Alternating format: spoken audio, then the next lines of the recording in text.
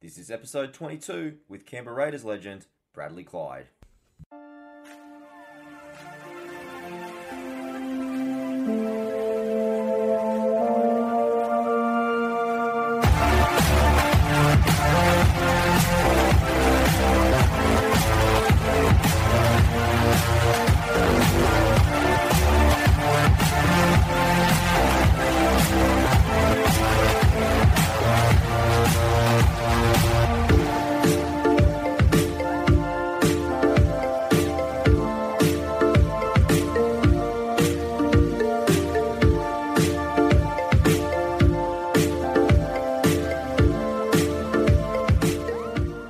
Welcome back to Talking with TK. I'm your host, Tristan Cannell. Our special guest today is Bradley Clyde. Brad, one of the absolute legends of rugby league, playing across the Canberra Raiders, Canterbury Bulldogs, and also briefly in his final season with the Leeds Rhinos. But he's one of my favourite players. Definitely, when you put down, he's probably one of the greatest locks of all time, if not the greatest lock of all time. When you see what he achieved through his career, he was destined for superstardom from the start. He was a three-time Australian schoolboy. He came through, I think he made his, NRL, ARL debut at the time at something like 18 years of age. And he was playing in comps, playing for New South Wales, Australia at 19 years of age. And he was pretty much the only player to ever win 2 Clive Churchill medals. He's done that in 1989 and 1991. So a tremendous player. Before we get Brad on the show, just a big shout out saying thank you to everyone that's subscribed to the show, has been checking it out, and also leaving me the messages on social media or sharing the post with their family or friends. I really appreciate it. If you haven't yet, please subscribe and also leave me a 5-star review on iTunes. That really helps me grow the show. I get seen more in things like iTunes and things like that. So it just reaches more people. So if you haven't yet, please log on to your podcast or your iTunes app. All you got to do is just search Talking with TK, and then you'll have a little section there where you can leave me a review. But let's get to today's show. I introduce Bradley Clyde.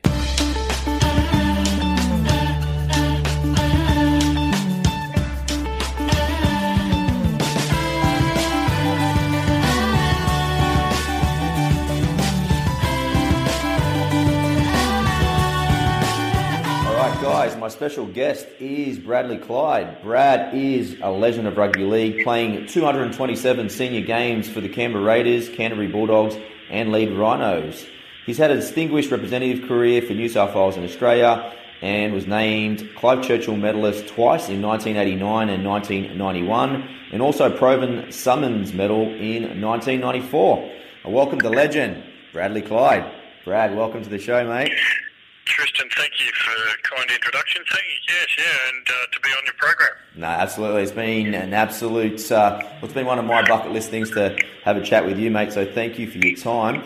Let's start in the present, mate, because, after your distinguished career, you've done quite well also in the corporate world. So in terms of your goals now and your challenges, what would that be?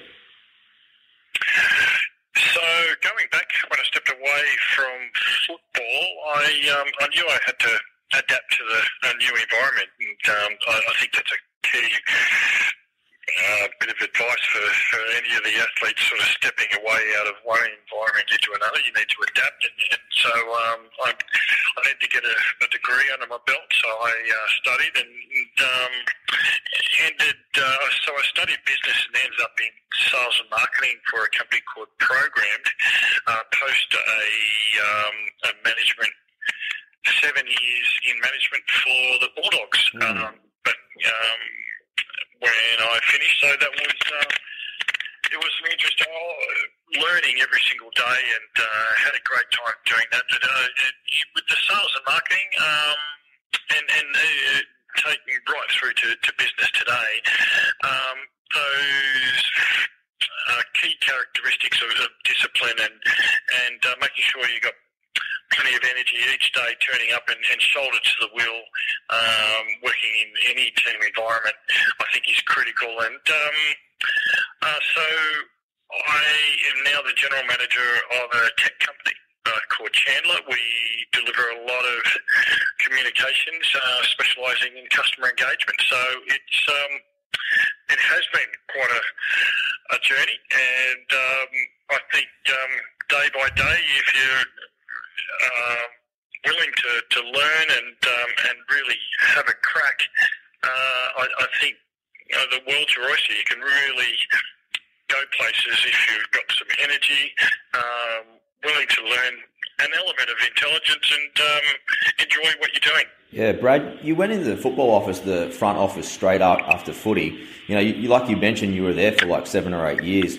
So did you intentionally, once you left there, did you intentionally do that so you could kind of forge a career away from footy? I did, yeah. So I stepped into the Bulldogs role and really enjoyed it. And due to a change of coach along with his senior staff, it was I found myself needing to upskill myself and go and do other things. So, I'd always pictured myself to be in rugby league, but I had the luxury of a degree by the time I did step away, and I think that it was critical with my transition away from, albeit football, in a management role. Yeah, it's interesting that, you know, when you guys were all down at Canberra, when you have a look at everyone that's come out of that club, you know, in terms of, like, there's been a number of coaches and senior, but you can also describe yourself, because in your role as a senior management, that is very, very similar as well. So I was going to ask you, what happens down at Canberra to produce all these people in either a senior management role or in a coaching role in rugby league? Yeah, well, you go through the clubs along with all the representative coaches, and there's quite a flavour of former Canberra Raiders, and I think essentially Tim Sheens, and before that Wayne Bennett, instilled a really healthy culture of learning, and it wasn't just learning, it was innovation. And to be the best, there has to be a strong respect for innovation. You can adopt best practices until the cows come home, and best practices can get you, if you do them really well, can get you into a semi-final.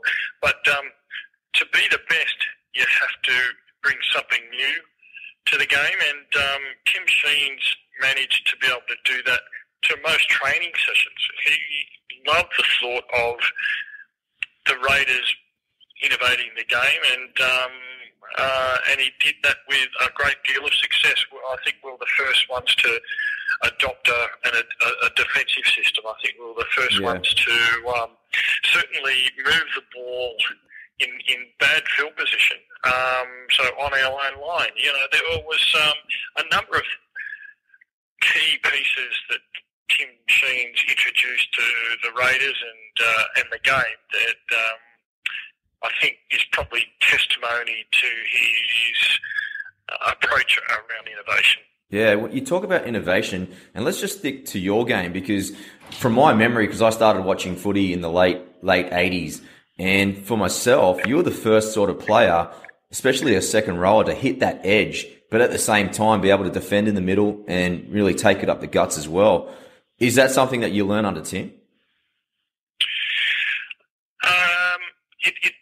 Not really. So I enjoyed the lock role because traditionally, and I remember my father speaking to me when I was younger, a wonderful role model for me, but my dad, but also he flagged to me one of the great locks was Johnny Raper, and Johnny Raper played a roving role. And he could play lock as well as play in the forwards, and so I made a decision early in the piece that was going to be the position for me, because you could just the variation of play. You could play tough, but also you could run wide if you're fast enough, and I wasn't. I just managed to You're pretty fast, mate. Lag off the likes of Meninga and Peter Jackson for a while. There's Laurie Daly and Ricky Stewart. So they made me look good. So it was, it was a really good time to be a part of that team. Yeah, just on reflection now, have you actually had a chance to, you know, sit down with your loved ones and just really just have a look at everything that you achieved in the game? I do, yeah. And sometimes I look at the game and I go, did I really play that? Because there are some games where are really brutal. There's a lot of physical contact, and I haven't been a part of that environment for some time. And the game has taken a quantum leap since I retired 15 years ago, but at the same time, a lot of the fundamentals are still there. When you've got the ball, you run hard. When you haven't, you've got to tackle hard. And the team with the most points at the end of each game is considered the winner. So it's a very basic game. I think probably complicated too much by the coaches, but that's just my opinion. Brad, from a young age, you appeared to be destined to be, a rugby league great. You went to Hawker College. You were 3 years Australian schoolboy, correct? Yeah, so I made a decision, I was about 13 or 14, to step away from AFL. I was doing both for a long time. And then I was, and that was purely because I enjoyed rugby league more. But then at about 14, 15, I made a decision to really try and apply myself to rugby league and play at the very highest level. So it was a pretty young age to make that decision. Looking back now, and I started doing weights and trying to get my body physically right for that. I was a pretty skinny, lanky kid, and so I started preparing my body in terms of doing some weights and some sprint training. And look, I was lucky enough to step into a Raiders team early in the piece that had a really strong core of senior player to mentor me, and along with Wayne Bennett at the time. But it was the players of Belcher and Meninga, Dean Lance, Ashley Gilbert, some of those old heads. Craig Bellamy was there. It was I learned so much from those guys that they wouldn't know it, but I was watching the way that they talked and walked and ate and slept. It was all those key little things that make the big picture. Yeah. So you made your debut in 1988. You win a premiership literally in your second year, and you're Clive Churchill medalist. Was it a bit surreal at the time? It sure was, yes. So I look at 1989, it was absolute whirlwind, winning the competition. But months before that, I'd represented Australia. And for me, it was hugely patriotic to pull on that green and gold jersey. And before that, to pull on the state jersey. So it was just a really special time. And from then, I had to stay there. And it was relatively easy to find the enthusiasm because I was so young, and I genuinely loved the game. I loved playing, and I loved every part of it, and just threw myself at every element. And here I was playing alongside guys that I was asking to get my footy card signed 12 months before. It was a real magic carpet ride for me. With all the success, Brad, who was the person that kept you grounded through the whole thing? Definitely my parents. They're good country people that haven't deviated one iota from being honest and working hard. And so those elements I can really relate to now and lay at their feet for most of my success. Let's go back to 1989, because that grand final is one of the best of all time. It was virtually the victory that, looked like you guys were never going to win. When Benny Elias tried to kick that field goal and it hit the post, was that the changing point? Well, there were so many, wasn't there? I look at approaching that game, and it was, the Raiders weren't meant to be there, let alone win that game. So we had to win, I think, 9 in a row to win the grand final. We would have been the first team to win that wasn't from Sydney. So we were the first non-Sydney team to win the competition. and well, there's first team to win from fourth position. So a combination of those things was extraordinary for us to even be there, considering we're up against the Balmain Tigers, who were completely star-studded. They had a wonderful lineup, and from the year before, unlucky to lose, and they were desperate for a grand final win. And at right up till sort of half time, it was understandably they were going to win their first grand final. In terms of momentum shift, I think towards late in that first half, even before Chika had scored, and you're right, it was around that time where Benny Elias attempted the field goal, along with Mal's ankle tap to Mick O'Neill. Yeah. Mick Neal. And Mick then Neal, it was... So as soon as we crossed over at full time to engage into the extra time, I knew that I felt that the momentum was certainly with us. I felt as though it's ours to lose. Yeah, and then when did you know it was going to be sealed? Was that when Steve Jackson went over? Oh, the greatest try I've ever seen. How good was it? For me,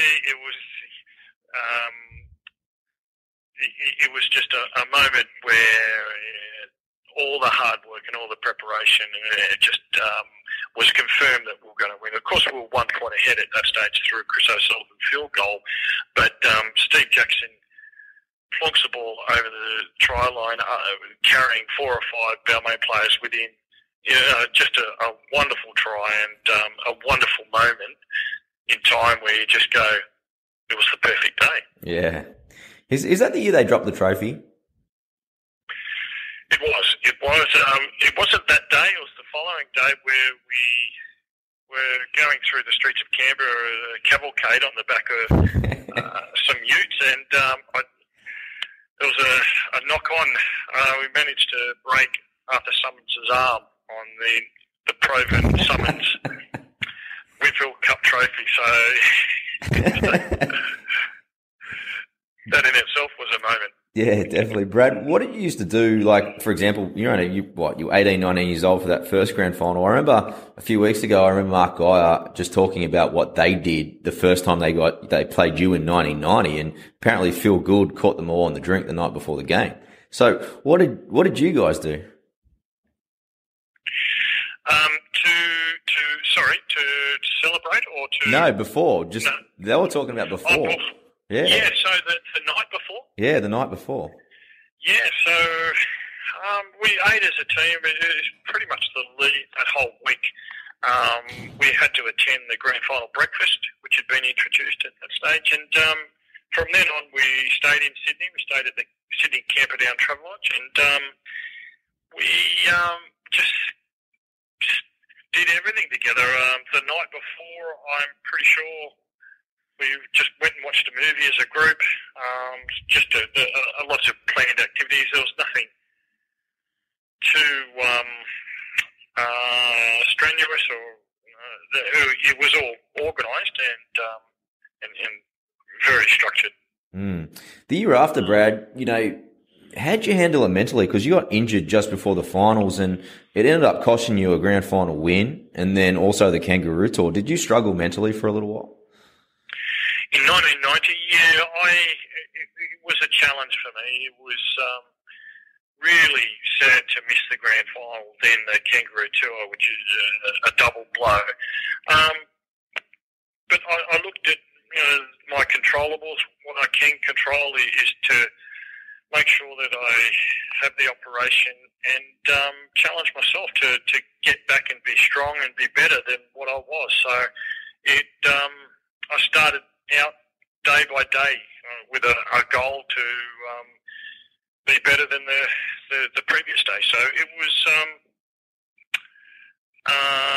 being so young. I hadn't. It was an experience. It was a low that I wasn't familiar with because I'd experienced so many highs. But I knew it wasn't going to be my last injury because I wanted to fulfill my dreams of being a full-time rugby league player. I knew it was going to be the last. So it was just I had to take it into my stride, absorb it, but it was key to come out of it stronger. In '93, Brad, like I spoke to one of my best mates, and he's a huge Raiders supporter, and he reckons out of all the years he's watched, that your best team was actually in 1993, when unfortunately Ricky Stewart got injured in the last game of the year. When he got injured, how much did that, like, obviously it was going to always derail your season, but as soon as you knew the news, how did that make you feel? Yeah, it was a key part of our team. I think he won the Dally M Player of the Year. That he was on fire, and in terms of providing direction for the Canberra Raiders, he was instrumental. It was Mel was a wonderful leader of the team, and Ricky, in terms of providing direct on-field direction, just incredible. So I know I used to just pretty much leave my brain at the sideline, and he would narrate the play, and I just listened to Ricky sort of provide direction for the whole team, and play by play. Often it'd be 3 or 4 plays in advance, and you knew exactly what you had to do. And life is so much easier when you have a halfback or a key playmaker. Being able to do that is a real luxury. We had a bit of an agreement in place. Ricky would do that for me, and I'd have to do all of his tackling. Made sense, mate. I think you covered him quite.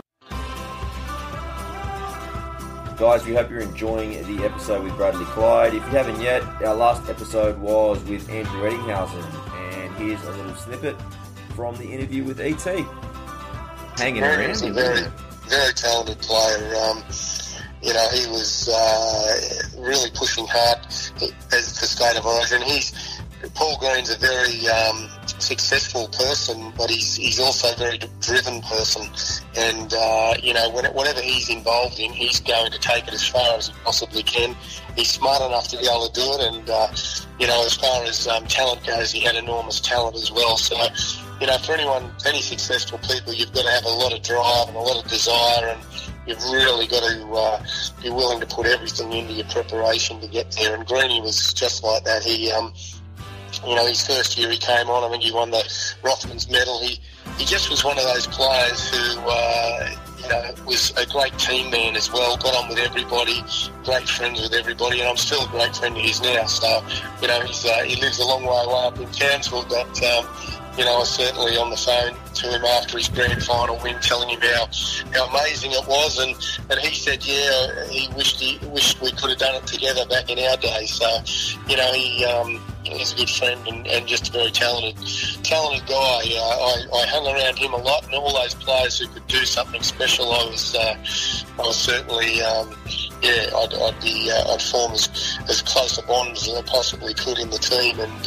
utilise their skills, and they could utilise mine. So check that episode out, and also go through the backlog of other episodes. If you're onto your footy, we've also had Paul Chief Harrigan on, Carmichael Hunt, or other guys like David Campese from the Union, or also Nathan Sharp. Plenty of sports people from Michael Klim, Kieran Perkins, Robbie Madison. So plenty there for you guys to check out. If you haven't yet, please subscribe via iTunes, and you can also check it out. Our website is www.talkingwithtk.com. But for now, let's get back to the show. Do you think as a team that was the biggest strength? We spoke about before, so many coaches coming out of the Raiders. The ability for you guys to read a game and be able to give directions to your teammates. Do you think that was your point of difference? Yeah, I think being down in Canberra during that time, there were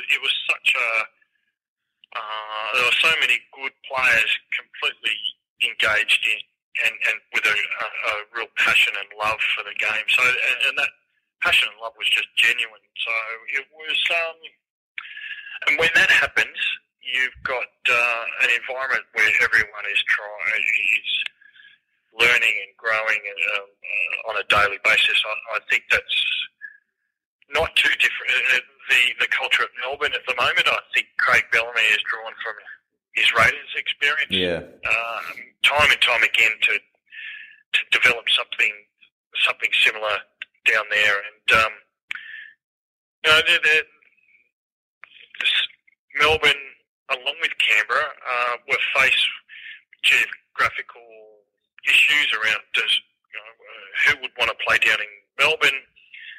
Can we attract quality players down there? The weather isn't that great. There's a whole heap of excuses. But if your team is playing well, you've got a coach that people want to play for, a club with a healthy culture, you won't have any problems in attracting players.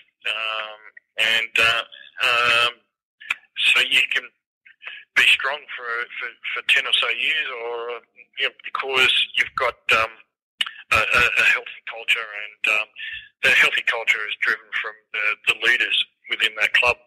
Yeah. Brad, one player I wanted to ask you about was Noah Njoku, because, for all the high-profile players in Canberra during the 90s, I don't think he gets enough accolades for his try-scoring ability and his ability on the field. When he turned up from Fiji, what was your first impression of Noah?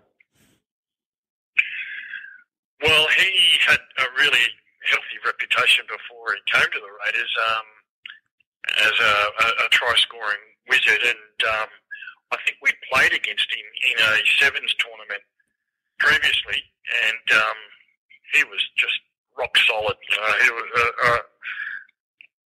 a wonderful finisher. So I think it was his second game. We played Manly at Brookvale, and he scored a try from our own 22 line, and wow, he just went through a number of players and then just put on the afterburners, and that was the start of many tries. So I always consider a bit of a luxury, because we had Mullows in the team as well, and before that was Gary Belcher. And Chicker, Kenny Nagus. Kenny Nagus. The list goes on. So the amount of times that I would sit or be standing on the other side of halfway, watching these guys finish, is an absolute luxury. The more of those guys you got in your team, the better. Yeah, did that kind of boost you to kind of take the next hit up? Once you got past halfway? Once those guys touch the ball, often it'd be try time, so you just you'd be standing there in awe. And so often you'd be recharged, ready to go, and looking forward to the next forward battle. Brad, I just want to take you to Kangaroo Tours now. So 1994, unfortunately, Shaun Edwards, knocked you out in that first test at Wembley. Did Shaun ever apologise? He did, yes. And look, I was about to score, to tell you the truth. A big game, and I just didn't agree with what he did. So it was in 1997. I was in London at a bar. We played in the club challenge there at the Stoop, which is. He come and bought me a beer and said hello, and then sort of walked away, and as some sort of apology gesture. And I thought it was nice. Here we are, we're both washed up, decrepit old former footy players by that stage, but at the time I certainly didn't agree with what he'd done. Yeah, how long did it take you to recover from it? I played the following weekend because we had the second test to play and then the third, and we didn't make the same mistake as in the first test.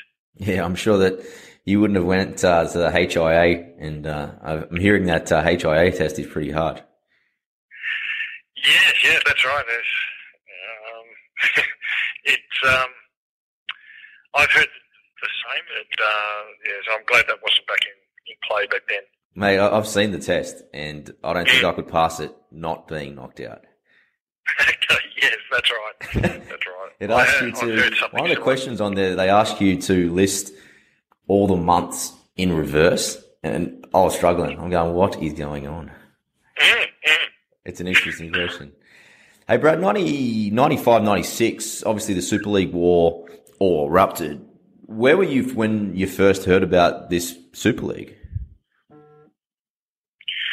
Yeah, so Super League, we as a team, the Canberra Raiders, signed Super League contracts back on April Fool's Day in 1995. We were up in to play North Queensland the following day. We got up there on the Friday. I think we had to play on the Saturday, and we were approached by News Limited, and that was the first I'd heard of it, and it was a really interesting time. You know, there was our players running around with checks, and it was. Looking back, I look at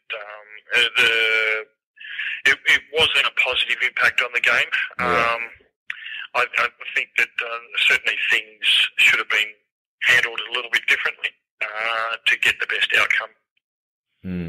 Was it really like winning lotto, really? Because all your contracts just went up dramatically, correct? Well, it sure did. I think most players received an increase in pay. I know I did, and it was an absolute luxury that the players at the time, I didn't realise that we were just the pawns in a game for pay TV between Optus and Telstra. Yeah.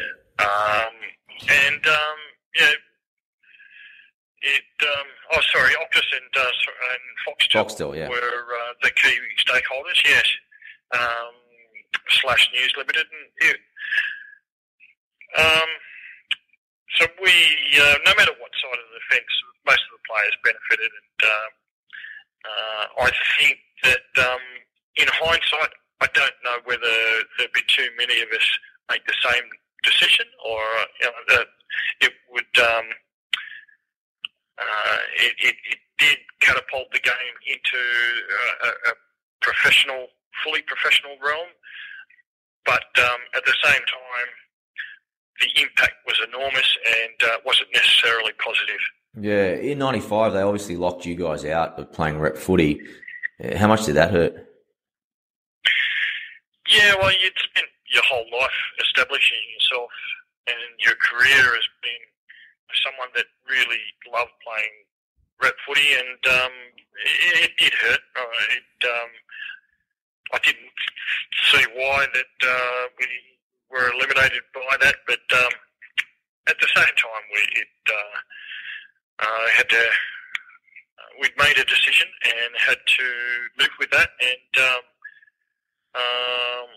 so be it. Yeah. All right, just to wrap things up, Brad, I've got a few personality ones just to wrap it up. The first one is did you have any superstitions before a game? Well, I pretty much wore the same briefs for each season, so it was always a pair of swimmers, a pair of sluggos. Yeah. And I'd always wear a pair of undersocks, so those undersocks were always a pair of, say, tennis socks. And, so I was quite superstitious and tried to follow a similar routine for most games. All right, so your home ground was obviously Bruce Stadium. Apart from Bruce Stadium, did you have a favourite venue? I liked playing at Lang Park and also Newcastle. And the grounds were always dry there, and there wasn't too much dew to play with, which meant that it was a faster, more open game. But at the same time, the crowd really come into play. There was both Newcastle and the Brisbane fans are just so into their rugby league, Yeah. which impacts you to play your best, and particularly late in each half when fatigue is a factor. You're drawing upon pretty much anything to keep you going, and if the fans are either booing or if there is some excitement, it really helps for a great atmosphere. Was it true that they used to water down the change rooms at Marathon Stadium? I reckon it's true, yeah. Definitely, yeah. Those showers would be turned on and there'd be water everywhere. Thank God they upgraded those change rooms, I believe not much. All right, Brad, next one I'm going to take you to your childhood. When you were growing up, what posters did you have on your bedroom wall? Yeah, good question. I had a poster of Robert De Costello winning the gold medal in the Commonwealth Games. He's a runner, right? Yes, yeah. He was a great marathon runner for Australia and a really good ambassador for Australian sport. He ran the Australian Institute of Sport for some time and a fellow Canberran. So, yeah, Rob is a friend of mine and at the time he certainly was. He was someone that I aspired to being and had his poster up on my wall. I don't know whether I've told him that, but maybe I should. Yeah, maybe you should. It'd be a cool little story you guys could share. A couple of beers. Good idea. I don't know whether he drinks, but being a marathon runner or a former marathon runner, he can surely have a beer with me. Sure, he could do it. Okay, final question, Brad. You're going to be hosting a private dinner party. You've got 5 invites. Now, only rules, no family or friends, but it can be anyone, dead or alive. Now, who do you want to invite? Okay, sure. Anyone dead or alive. Some of the world leaders, I think. I think Obama did a wonderful job. He can have one seat. I think Homer Simpson certainly be a bit of a character, dead or alive, but animated character. Yeah, he counts, mate.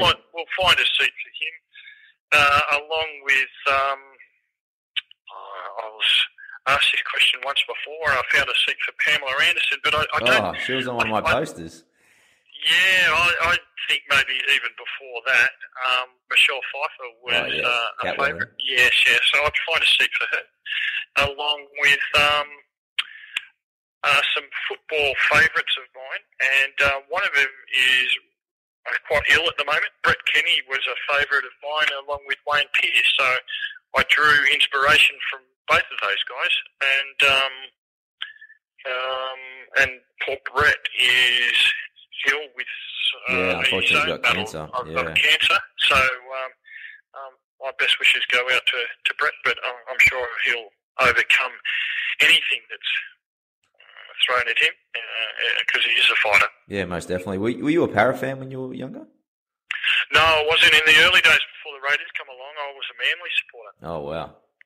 Yes. So, keep that quiet for your career? That was back in the day, and Johnny Gibbs was a favourite of mine at number 7. Well, mate, Cliffy would have probably been playing when you wanted to. Then you ended up playing with him. Yes. So Cliffy came along soon after, as did Rowdy Shearer, and it was a blessing to play alongside those guys. But back in the day, they had a great side. One of the guys that come onto the scene to replace Johnny Gibbs was Phil Blake, and then I ended up working alongside Blakey. I had a landscaping business in Canberra, and Blakey come along to do about 2 or 3 days a week with me. Because he played a couple of seasons at the Raiders too, didn't he? He did, yes, yeah. I don't know how much he enjoyed it because he used to love the surf, but nevertheless, we showed him Lake Burley Griffin. His speed off the mark was unbelievable. It was, yeah. He used to really concentrate and train hard with his speed off the mark and power with anything. And, he was a very talented player. Some great times for the Manly Seagulls. I was probably 8, 9, 10 years old when he was playing at the Seagulls. Wow. Now, Brad, this is usually the part of the interview where I plug social media channels, but you're not on social media at all, are you?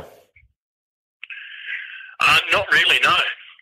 You're one of probably the only players that I've... With my work, I am on LinkedIn, but that's probably the only channel. Yeah, it's probably a good thing, right? You don't waste your time on silly posts or anything like that, so you probably get a lot of work done. I've got too much to do otherwise. Yes, that's right. Well, Brad, I really appreciate you stopping by talking with TK. It's been an absolute pleasure to have you on, mate. Thank you very much for the invitation, TK. I really enjoyed winding back the clock. Awesome. We'll chat soon.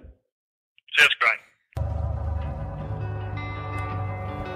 Guys, we hope you enjoyed the episode with Bradley Clyde. It was a special one for me. I loved Bradley since I was a boy, so it was great to be able to chat with him and just get a few stories from, everything from the Canberra days to his state of origin. So, great episode there.